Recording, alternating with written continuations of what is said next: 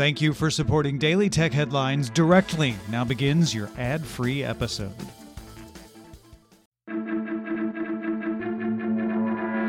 These are the Daily Tech Headlines for Thursday, September 13th, 2018. I'm Sarah Lane.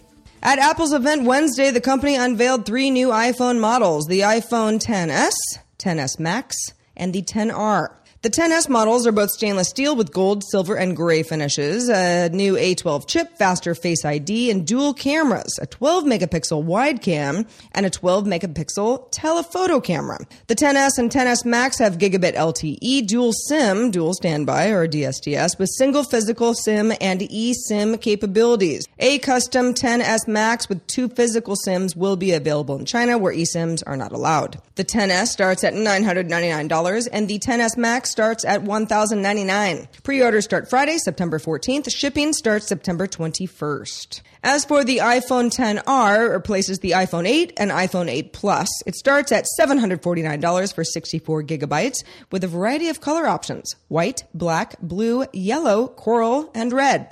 Pre-orders of the iPhone XR will start on October 19th and ship on October 26th.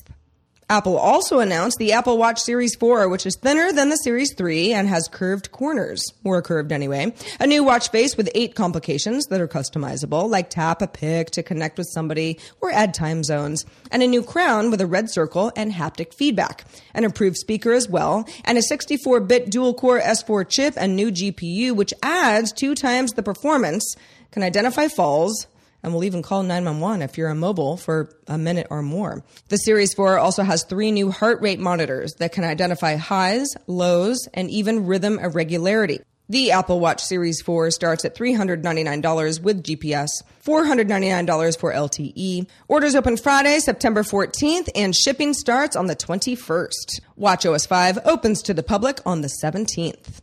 Uber unveiled a full rebrand, which the company says first began 9 months ago in order to make company branding more clear as the company continues to expand into new and different markets. Gone is the Uber symbol that's been featured on the app icon for the past 2 years, which the company said ended up confusing drivers and customers. The company also announced it will spend $150 million over 5 years to boost its Toronto-based engineering hub and expand self-driving car operations there.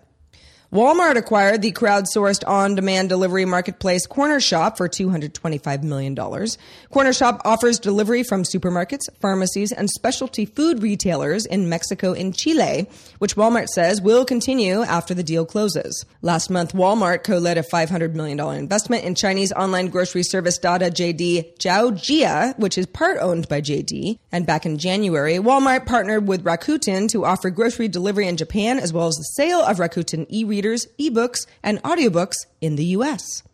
Snapchat announced 20 news partners, including CNN, Cosmopolitan, Daily Mail, Harper's Bazaar, and NBC News to curate stories from user-generated content on Snapchat's platform as part of a new content push on its media section, Discover. Snapchat says in the past month, over 75 million people have watched this type of content on Discover. Last year, the company launched a Stories Everywhere initiative, letting users and news orgs embed Snapchat content outside its platform.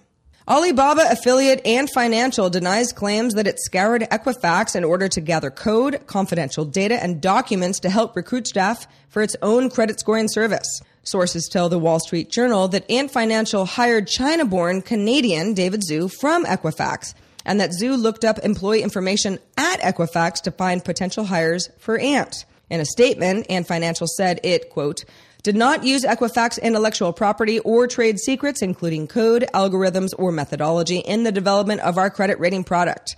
Ant Financial has found absolutely no evidence of Equifax software, data, or code having been transferred to our systems.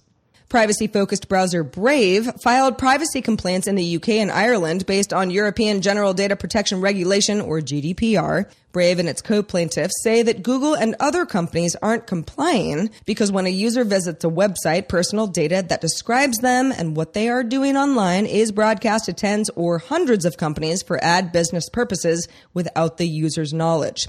GDPR requires personal data to be processed in a way that guarantees personal property is secured. And finally, Some people are angry about this. Fast Company reports that Google's Inbox, the email client service which includes a desktop site and an Android app, is set to be discontinued early next year. Inbox includes bundling and pinned items, but it also lost more features than it gained over the last year, like Save to Inbox and some snooze options. More on that soon. For more discussion of the tech news of the day, subscribe to dailytechnewsshow.com. I'm Sarah Lane, and thank you for listening, and we'll talk to you next time.